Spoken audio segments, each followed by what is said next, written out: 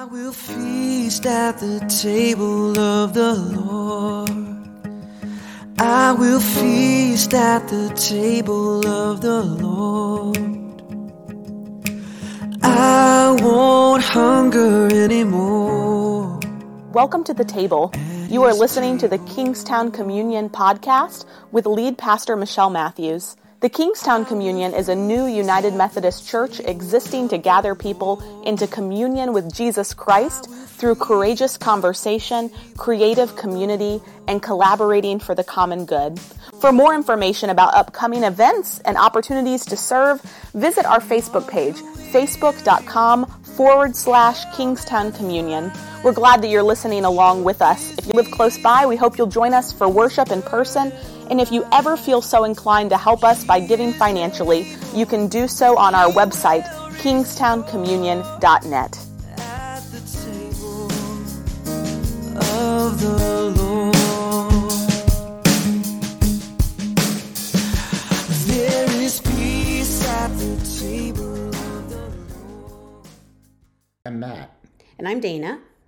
Before we begin this time of devotion, let's take a deep breath and pause.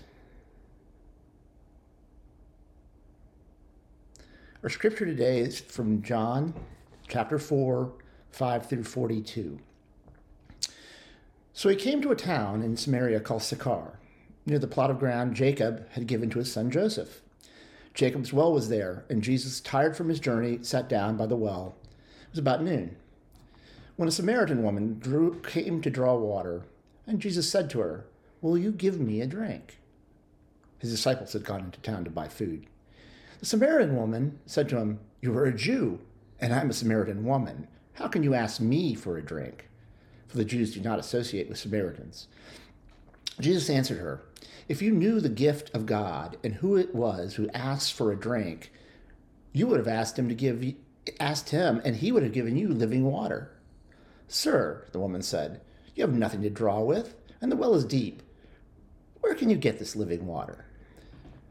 Are you greater than our father Jacob, who gave us this well and drank from it himself, and also his sons and his livestock?" And Jesus answered, "Everyone who drinks this water will be thirsty again. But whoever drinks the water I give them will never thirst. Indeed, the water I give them will become in them a spring of water welling up to eternal life." The woman said to him, "Sir, give me this water so that I will not get thirsty and have to keep coming to this well to draw." He told her, "Go, call your husband and come back." "I have no husband," she replied. And Jesus said to her, "You are right when you say you have no husband. The fact is, you have had 5 husbands, and the man you're with now is not your husband. What you have said is true." "Sir," the woman said, "I can see you are a prophet. Our ancestors worshipped on this mountain, but you Jews claim that the place to worship must be in Jerusalem." "Woman," Jesus replied, "believe me, a time is coming when you will worship the Father neither on this mountain nor in Jerusalem. You Samaritans worship what you do not know. We worship what we do know, for salvation is from the Jews. Yet a time is coming, and has now come, when the true worshipers will worship the Father in the Spirit and in truth, for that is the kind of worshipers the Father seeks.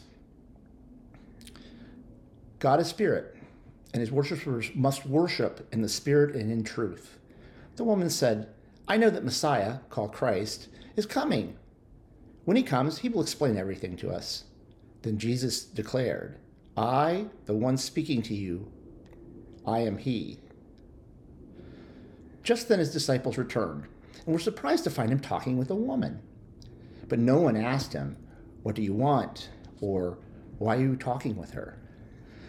Then leaving her water jar, the woman went back into town and said to the people, "Come, see a man who has told me everything I ever did.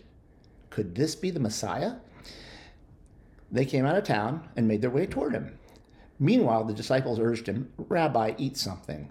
But he said to them, "I have food to eat that you know nothing about." Then his disciples said to each other, "Could someone have gone and got him food?" "My food," said Jesus, "is to do the will of the one who sent me and to finish this work." Don't you have a saying that It's still 4 months until the harvest. I tell you, open your eyes and look at the fields. They're ripe for harvest. Even now, the one who reaps draws a wage, and the harvest a crop for eternal life, so that the sower and the reaper may be glad together. Thus the saying, one sows and another reaps, is true. I sent you to reap what you had not worked for. Others had done the hard work, and you have reaped the benefits of their labor. Many of the Samaritans from the town believed in him because of the woman's testimony. He told me everything I did. So when the Samaritans came to him, they urged him to stay with them, and he stayed 2 days. And because of his words, many more became believers. They said to the woman, we no longer believe just because of what you said. Now we have heard for ourselves, and we know that this man really is the Savior of the world. The word of God for the people of God. Thanks be to God. Reflecting on this scripture, what are you truly thirsty for? It seems to me that, like the Samaritan woman, we are all thirsting for a new or better identity that isn't rooted in our past or present. We ask for this a lot, but are we really willing to be vulnerable enough to accept the new identity that God knows we really need? Will we be brave enough to accept the change?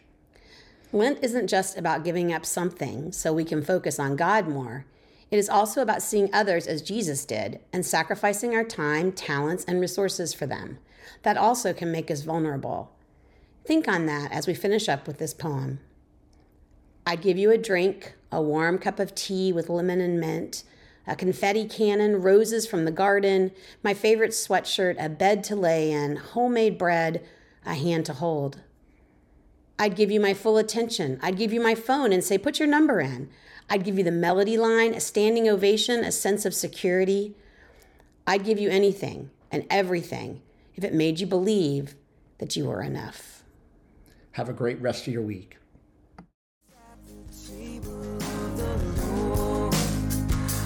There is peace at the table of the